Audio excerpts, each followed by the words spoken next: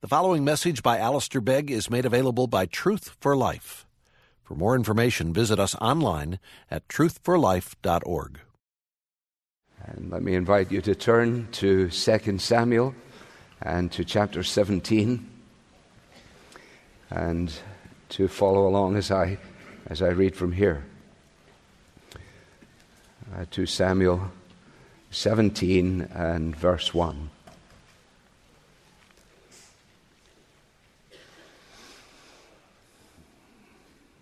Moreover, Ahithophel said to Absalom, "Let me choose 12,000 men, and I will arise and pursue David tonight. I will come upon him while he's weary and discouraged and throw him into a panic, and all the people who are with him will flee. I will strike down only the king, and I will bring all the people back to you as a bride comes home to her husband. You seek the life of only one man, and all the people will be at peace." And the advice seemed right in the eyes of Absalom and all the elders of Israel. Then Absalom said, "Call Hushai the Archite also, and let us hear what he has to say." And when Hushai came to Absalom, Absalom said to him, "Thus has Ahithophel spoken. Shall we do as he says? If not, you speak." Then Hushai said to Absalom, "This time the counsel that Ahithophel has given is not good." Hushai said, "You know that your father and his men are mighty men, and that they are enraged like a bear robbed of her cubs in the field. Besides, your father is expert in war. He will not spend the night with the people. Behold, even now he has hidden himself in one of the pits or in some other place. And as soon as some of the people fall at the first attack, whoever hears it will say, 'There has been a slaughter among the people who follow Absalom.' Then even the valiant men, whose heart is like the heart of a lion, will utterly melt with fear. For all Israel knows that your father is a mighty man, and that those who are with him are valiant men. But my counsel is that all Israel be gathered to you, from Dan to Beersheba, as the sand by the sea for multitude, and that you go to battle in person. So we shall come upon him in some place where he is to be found, and we shall light upon him as the dew falls on the ground, and of him and all the men with him not one will be left. If he withdraws into a city, then all Israel will bring ropes to that city, and we shall drag it into the valley until not even a pebble is to be found there." And Absalom and all the men of Israel said, "The counsel of Hushai the Archite is better than the counsel of Ahithophel." For the Lord had ordained to defeat the good counsel of Ahithophel, so that the Lord might bring harm upon Absalom. Then Hushai said to Zadok and Abiathar the priests, "Thus and so did Ahithophel counsel Absalom and the elders of Israel, and thus and so have I counseled. Now therefore send quickly and tell David, 'Do not stay tonight at the fords of the wilderness, but by all means pass over, lest the king and all the people who are with him be swallowed up.'" Now Jonathan and Ahimaaz were waiting at En-Rogel. A female servant was to go and tell them, and they were to go and tell King David, for they were not to be seen entering the city. But a young man saw them and told Absalom. So both of them went away quickly and came to the house of a man at Bahurim, who had a well in his courtyard, and they went down into it. And the woman took and spread a covering over the well's mouth and scattered grain on it, and nothing was known of it. When Absalom's servants came to the woman at the house, they said, "Where are Ahimaaz and Jonathan?" And the woman said to them, "They've gone over the brook of water." And when they had sought and could not find them, they returned to Jerusalem. After they had gone, the men came up out of the well and went and told King David. They said to David, "Arise and go quickly over the water, for thus and so has Ahithophel counseled against you." Then David arose and all the people who were with him, and they crossed the Jordan. By daybreak, not one was left who had not crossed the Jordan. When Ahithophel saw that his counsel was not followed, he saddled his donkey and went off home to his own city. he set his house in order and hanged himself. And he died and was buried in the tomb of his father. Then David came to Mahanaim, and Absalom crossed the Jordan with all the men of Israel. Now Absalom had set Amasa over the army instead of Joab. Amasa was the son of a man named Ithra, the Ishmaelite, who had married Abigail, the daughter of Nahash, the sister of Zeruiah, Joab's mother. And Israel and Absalom encamped in the land of Gilead. When David came to Mahanaim, Shobai the son of Nahash from Rabbah of the Ammonites, and Machir the son of Amiel from Lobar, and Barzillai the Gileadite from Rogelim, brought beds, basins, and earthen vessels, wheat, barley, flour, parched grain, beans and lentils, honey and curds, and sheep and cheese from the herd, for David and the people with him to eat. For they said, the people are hungry and weary and thirsty in the wilderness. Amen. We thank God for his word, and we seek constantly his help in our study of it. Father, as we turn to the Bible, what we know not teach us, what we have not give us, what we are not make us. For your Son's sake, amen.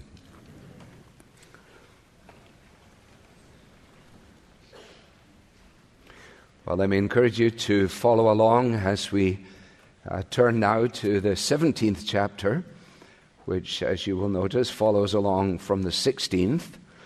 I mentioned that, nothing like stating the obvious, but also to point out that there were no chapter breaks in the original manuscripts. And therefore, we always have to make sure that we don't allow ourselves to keep thinking that every time it moves from example from 16 to 17, that this must now be a new point of departure. But rather, the counsel that is described in the closing verses of chapter 16, counsel that is given by Ahithophel to Absalom, is the counsel which then follows as we have it in the opening section of 17.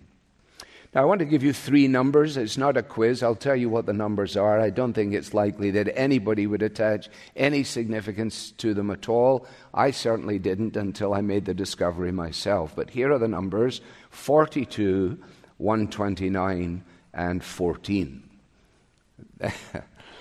Okay? No takers, right? That's fine. I didn't know either. 42 is the number of Hebrew words in the plan of Ahithophel, which is recorded for us in verses 1 to 4. 129 is the number of Hebrew words contained in the plan that is provided by Hushai in verses 7 to 13. And 14 words is the content of the second half of verse 14. And you will see there in the second half of verse 14, for the Lord had ordained to defeat the good counsel of Ahithophel, so that the Lord might bring harm upon Absalom. Now, I'm going to in some ways spoil the story by beginning there. The way in which this story is told is, as we've noted, quite masterful, building suspense, holding things for a moment or two until the reader finally discovers what's going on. But the more I read this chapter in the last 10 days or so, the more I said to myself, I think I want to start with that second half of verse 14, with those 14 words, because those 14 words provide for us what we might refer to as the divine fulcrum. Fulcrum is a word from the physics lab for me in Scotland, about which I knew very little. But I think it is also fair to use fulcrum as that which plays a key part, a significant part, or if you like, an essential part in an event or in a situation. And for that reason, the title of our study this morning is simply then the divine fulcrum. Because this does not only come at the midpoint of the chapter, virtually the very essence of the midpoint, but it also provides us with the key to understanding just exactly what is taking place, how it has taken place, and why it has taken place. So in other words, the key to really understanding the narrative of this section is in those 14 words. Now, we know that a great deal has been happening, and it's been happening in very short order. Since David fled from Jerusalem, back in the 14th verse of chapter 15, only about a day has elapsed. That will not be immediately obvious to us, but when we think about it, it may be 2 days, but it certainly can't be more than that.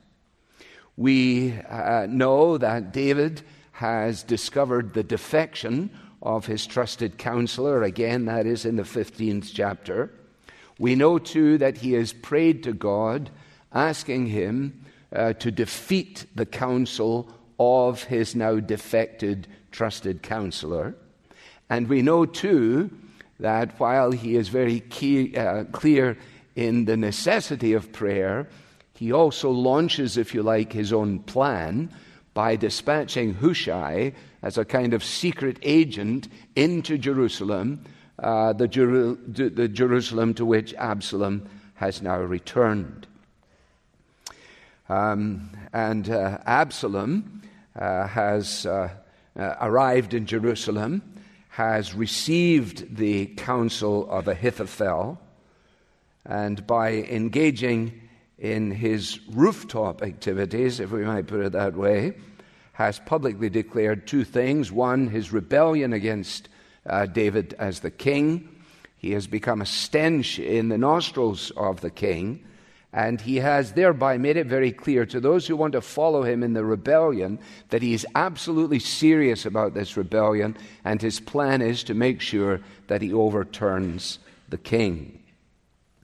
He has, as you can see there at the end of 16, followed Ahithophel's counsel. And as we come to the first verse of our chapter 17, then the question before us is, I wonder, will he follow the counsel that Ahithophel gives him in this section?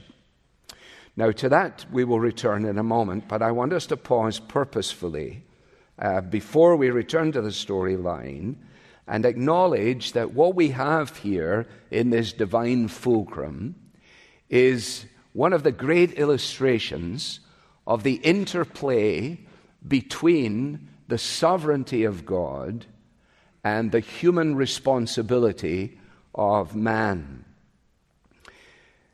It is important that we understand what the Bible says, and this would be a series all of its own, a series in systematic theology with this as part of it. But let me just give it to you in this short order as might be helpful.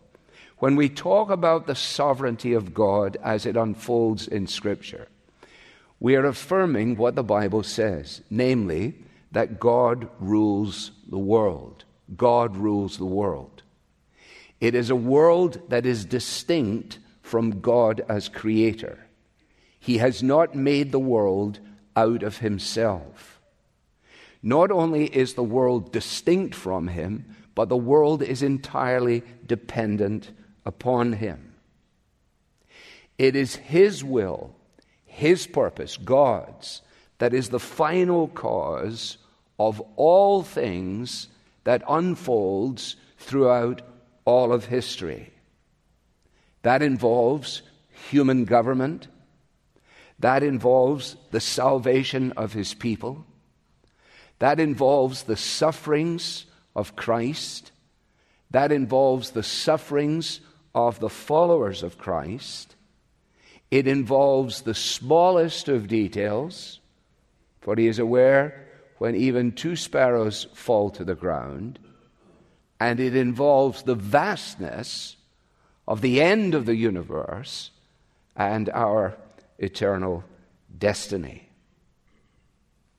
Now, when we affirm these things, we are affirming the fact that the sovereignty of God means that nothing is beyond his control. When we affirm the fact of our human responsibility, we are affirming the fact that we are genuinely accountable for all of our individual decisions, for all of our individual actions. And the interplay between them means simply this, that God is at work within the acts of personal freedom. He's at work within our own personal decisions, choices, and actions. If you did your reading from this morning with McShane, you would have had a wonderful illustration of the extent of God's overruling providence in the story in 2 Kings 5 of Naaman. And as you read that, and how this magnificent beginning, and the king of Syria had this man Naaman, who was a man of great favor, because God had granted him favor in the victories in army. He was a mighty man of valor, but he had leprosy. And as you read this, you say, I wonder what is going to happen next. And all of a sudden you come on the phrase, and it says, a little girl from the land of Israel.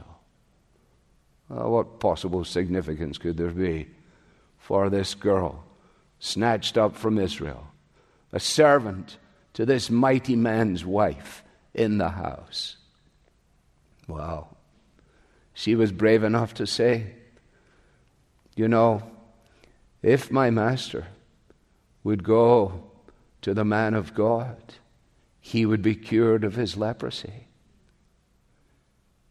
The intervention that took place was by the sovereign purpose of God, in and through the acts, the actions, the conversations of a little girl from Israel. Now, when I do Q&A, this question always comes up. Well, how could it possibly be that if God then is sovereign over all of these affairs, that anything I do or anything I say, and not least of all, for example, in the realm of prayer, could ever even matter?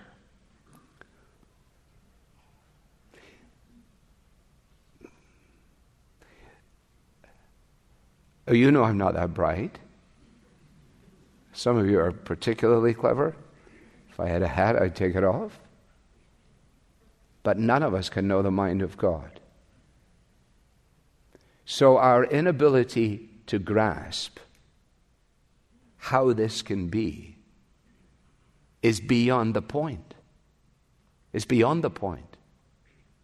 Because we're confronted by our inability to grasp how this can be. It's enough for us to know that this is the case and to rest in the fact that all the events of our world, big ones, small ones, events which appear absurd, meaningless, unthinkably painful, are under God's sovereign control. Now those 14 words, that divine fulcrum, needs to be understood as we return now to the storyline. That's why I began with it. Because I might have run out of time to get to it under normal circumstances. Okay. First of all, then, the 42 words from Ahithophel. The 42 words from Ahithophel. The counsel of Ahithophel at the end of 16 was esteemed. It was esteemed both by Absalom and by David. This Ahithophel fellow was quite remarkable. And the plan that he provides to Absalom is a plan which, as you read it, marked by brevity. It's succinct, it's clear, it's understandable. It's the kind of thing that many a person at work would like to be able to present before their boss, who asked for an outline of a strategy for something, and the boss said, well, this is quite wonderful. You've done a terrific job.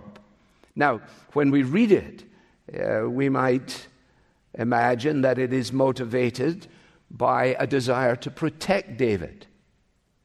Or it might actually have something of Ahithophel's desire to promote himself. Or it may actually be tied in a way that we have only given passing thought to the very personal dimension that is contained in the fact that if Ahithophel is, as we have suggested, the grandfather of Bathsheba, what he's actually doing here in this plan is creating it in such a way that it will be possible for him to settle a matter of great personal significance. Something that we've suggested has probably led to his defection, something that has eaten away at him day after day and year after year. Whatever his motivation, the plan is straightforward. Notice how Ahithophel-centered it is. Let me choose. Let me choose. Notice, he is going to assemble the army. 12,000. You remember we've said before that 1,000, that word in Hebrew may actually translate a military group of an unspecified size. It's a matter of relative unimportance. He's going to assemble the army. Also, he's going to do it tonight. Tonight. Now, I am assuming that this is the same night as the afternoon that our man Absalom has just spent up on the roof. Let's get on with this. Let's get on with it tonight. And if the evening is of the same day as the rooftop activity, there may be good reason to leave Absalom out of things. We said, didn't we, a couple of weeks ago, that Ahithophel is a kind of precursor to another dreadful traitor, namely Judas Iscariot. Remember, it was said of Judas that he went out and it was night. There's a reason why people do things under the cover of darkness. Let's do this, he said, and we'll do it tonight. Notice the I. I will arise, I will come, I will strike. That's right there in verse 2, isn't it? That's why I say he may actually be somewhat of a self-promoter in this. What we're going to do is catch him while he's off guard, while he's weary and discouraged.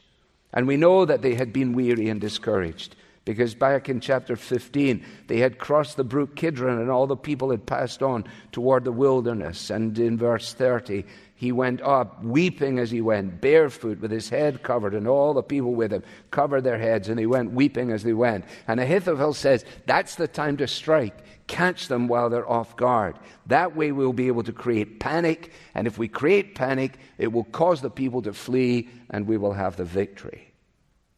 Notice also, he's very clear, I will strike down only the king.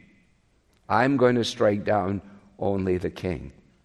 We will isolate him and we'll take him out, and if we do that successfully, which he plans on doing, then that will give me the opportunity to bring all of his followers into your camp, and then finally in seeking the life of only one man, then all the people will be at peace. It's quite tidy, isn't it? It's got a kind of, and we're all going to live happily ever after. That's the layout. What's the reaction? You're given it in verse 4. And the advice seemed right in the eyes of Absalom and all the elders of Israel. Well, I think we're set, don't you? The advice has been given. The advice has been received. Everybody thinks it's a jolly good idea.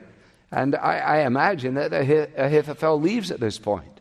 If he stays on, he certainly doesn't have a speaking part in what follows. But I imagine that having done what he's been asked to do, he can plan on proceeding accordingly. And then you come to verse 5. Then Absalom said. Now, if you're reading this to your grandchildren or something and you put your hand over it, you say, what do you think Absalom said? Well, you say, well, I think Absalom said, that was a terrific idea. We're going to get on it tonight, and we should be finished with this in no time at all. But no, that's not what he said. What did he say? He said, call Hushai the Archite, the man that I have a hard time not referring to as Hushai the architect, as you would have noted in my reading. Call Hushai the Archite also, and let's hear what he has to say. I wonder if Absalom didn't even surprise himself when these words came out of his mouth. Well, let's see what he has to say. It's always good to get a second opinion, that kind of notion. Now remember that behind all of this, way back in verse 31 of 15, the prayer has been very, very clear. "O Lord, please turn the counsel of Ahithophel into foolishness." But it doesn't look like it's going to happen, doesn't it? We know that Hushai was in Jerusalem at David's direction to defeat the counsel of Ahithophel. But here we have an opportunity for Hushai to step forward. I don't think it's beyond the bounds of possibility. When you think about what motivates a person to respond in certain ways at certain times, what we know of Absalom so far, from the tip of his toes to the top of his head, without blemish. Nobody like him. A hairdo that makes that New Age piano player Yanni look like nothing. A chariot that he likes to sit in and have people come and talk to him. And now his counselor has come with this thing that says, let me choose the troops. I will go. I will do. I will strike. Well, you got a big ego. You might not just like that plan. You might like a plan that's got more of a starring role for you. A starring role for Absalom. And so, having sent for Hushai, Hushai shows up. And verse 6, when Hushai came to Absalom, Absalom said to him, "Thus has Ahithophel spoken. Shall we do as he says?" Well, he just made Hushai's job a lot easier, didn't he? Because he actually tells him what the Ahithophel plan is. Thus giving Hushai the opportunity to bring, if you like, a countering view. The Proverbs actually addresses this. The one who states his case first seems right until the other comes and examines him. That's Proverbs 18. The first speech in a court case is always quite convincing until the cross-examination starts. And so Hushai is very quick on his feet. We move through it with relative ease. You can do this on your own at home. You can follow the text. He immediately goes on the offensive. Verse 7, Hushai said to Absalom, "This time the counsel that Ahithophel has given is not good." Ahithophel is good. Nobody's going to deny the fact that he's good. He's clearly good, but he wasn't good this time. Furthermore, let's think about what you know, verse 8. You know. Now, the inference here, of course, is you know in a way that Ahithophel doesn't necessarily know. It's always quite engaging, isn't it? To say, well, we share an understanding, don't we? You and I know. You know. You know that your father and his men are mighty men. You shouldn't buy the idea of thinking them as weary and discouraged, able to be picked off in a moment, able to be set aside so that the king can be isolated and taken. No. No, he says they are enraged like a bear robbed of her cubs in a field. See the use of language? Simile, metaphor. Very, very good. Because that registers, doesn't it? It doesn't just say that he's a bad act. It says, no, like a bear with her cubs. Ooh, yeah. You see Absalom going, yeah. And don't kid yourself about the fact that your father is just going to be sitting somewhere and can be picked off, because you You know that your father is an expert in war. He's not going to spend the night with his people, with a big flag up there, army of David, with him sitting there by a campfire, waiting for somebody to come along. Number one, don't think of him as weary and discouraged. Think of him as enraged. And don't think of him as isolated. You actually should think in the reverse of what has been said. Verse 9, you should rather expect that he and his men will strike. Instead of you being able to go and get him, he will come and get you. And as soon as one or two people are taken down, then panic will spread, the word will go out, there's been a slaughter amongst the army, and he will win.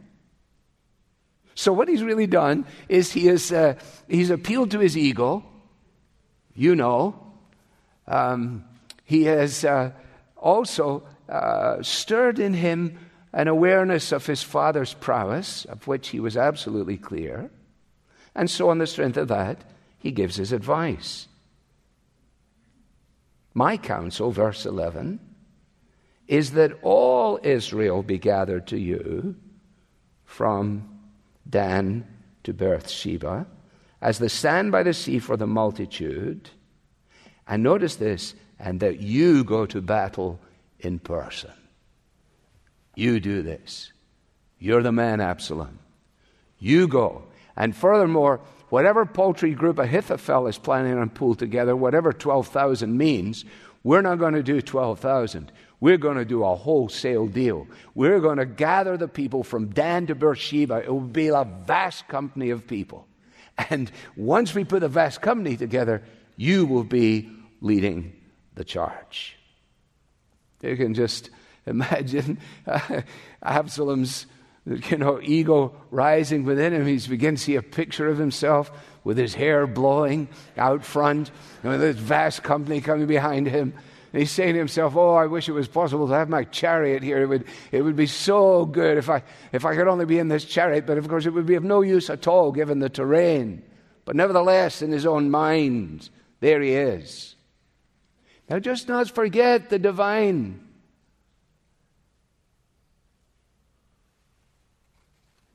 Through the use of flowery language, through the use of flattery, through the use of stirring fear, through the very human interaction of Hushai and Absalom, God is at work behind the scenes, in the scenes, beyond the scenes, and through the scenes. Will fall on him, verse 12, the way the dew falls on the morning grass. You can't go out and get bits of grass that dew doesn't have on unless you left a blanket over it or something like that. It will be a comprehensive discovery. And furthermore, you will notice verse 12b will wipe out the whole company. Let's take the whole group out. This idea of just going to get the king. Once we wipe out the whole group, there'll be nobody left to oppose you. And by the way, in case you're worried about the possibility that your father may retreat into a city, if he goes into a city, we'll take ropes, we'll attach them, we'll pull the walls down, there'll be nothing left. There won't even be a pebble left. You see what he's doing? This is your time, Absalom. This will go down in history as one of the great moments. He's used all of his powers of language. He has, as we now discover, bowled Absalom and the men of Israel over, because there you have it. Verse 14a, and Absalom and all the men of Israel said, the counsel of Ahushai the Archite is better than the counsel of Ahithophel. Well, what has happened? Ahithophel's plan in verse 4, which he presented and which seemed right, verse 4, was good counsel, 14b, for the Lord had ordained to defeat the good counsel of Ahithophel. What does that mean? Not that it was good in the moral sense, but it was good counsel in terms of its objective. The objective being to destroy David and his kingdom. But what we have to keep in mind, and I hope you have in your mind, is that God's plan, I mean, you have to go all the way back to chapter 7, God's plan was to establish David's kingdom. And remember what we said earlier. Your house, your kingdom, shall be made sure forever before me. Your throne shall be established forever. That is 2 Samuel 7, verse 16. In other words, the Lord reigns. And he answers David's prayer through the manipulative speech by Hushai. Hushai did not make Ahithophel's advice foolish. He made it appear foolish to Absalom. God's plan was unfolding in this straightforward way. In and through the events, naturally, humanly, freely, the hidden hand of God is working his purpose out. Now we need to stop. I'll come back to it in the evening hour. But we do not, when we study the Bible together, all these things happen. All of these bridges are attempted to be crossed. First of all, the person who's teaching the Bible has to read the Bible, has to study the Bible, has to pray for God's help in understanding the Bible. Because now that person who has done his best to understand it has got to communicate it to a group of people who may have been doing their homework, but many of them will not have been doing. Therefore, you're starting almost from ground zero every time. How do you bridge that? Well, you can't bridge that. How can I know what you're thinking? How can I know if you're even thinking? It is a great mystery. And only if anything is ever affected, it is affected by the Spirit of God. But all of us together do not study now, engage with one another in a vacuum. We've come out of our own world. We live in our own culture. We have our own friends, our neighbors, our own business, our own stuff. Therefore, all of that is interspersed with it as well. We've got to understand what was going on 700 years or 1,000 years before Jesus. And then we've got to come to all these 2,000 years after Jesus, and then we've got to try and make sense of it all. It's fantastic. I mean, it's a privilege beyond order. So let me just tell you how I was articulating this during the week. Not in a vacuum and not in a preoccupied way, but I'm fascinated by the fact that we're 7 days away from the whole world turning its gaze on my hometown, Glasgow. Because within a week, the nations of the world, it's questionable whether the Premier of China will come, but the nations of the world are arriving in Glasgow. You know this, I think. You pay attention to the news. For the United Nations Climate Change Conference. And already the rhetoric is quite striking. Let me just show you two pictures. Well, someone will show you two pictures. One is here by America's climate envoy, John Kerry, who says the COP26 Climate Change Summit in Glasgow is the last best hope for the world to get its act together. Now, I was born in Glasgow. Terry McCutcheon lives in Glasgow. He sent me a text this week. He said, "We are in deep trouble. If the best hope for the world is in Glasgow, we got a real problem on our hands." That's like saying the best hope for the world is in, well, let's just leave it in Glasgow. As I was absorbing that, I then came on a short video by none other than the Prince. Okay? It is hard for me to miss the irony of this picture. As in this short video introduction to the climate conference, he literally holds the world in his hands.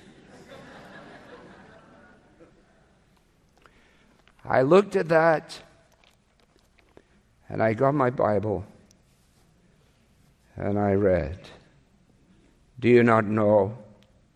Do you not hear? Has it not been told you from the beginning? Have you not understood from the foundations of the earth? It is he who sits above the circle of the earth, and its inhabitants are like grasshoppers. He stretches out the heavens like a curtain. He spreads them like a tent to dwell in. He brings princes to nothing and makes the rulers of the earth as emptiness. Now, whatever your view is on climate change, that's irrelevant to me at the moment. But the fact of the matter is that the security of our world is in the providence of God. The security of our big world and our little worlds.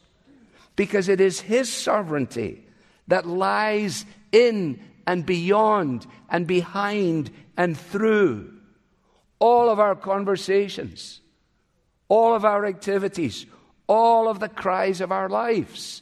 You get back to Monday tomorrow, you and I only see the surface of it. We only see the everyday routines, the school runs, the grocery lines, the hellos, the goodbyes of friends and lovers, the missteps, the broken bits and pieces.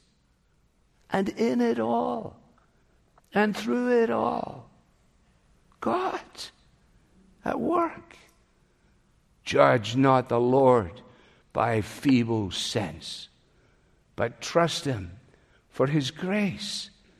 Behind a frowning providence, He hides a smiling face. 42 Hebrew words from Ahithophel, 129 from Hushai, and 14 from the narrator. By far the most important words of all. Do you believe this? Oh, I trust so. Let us pray.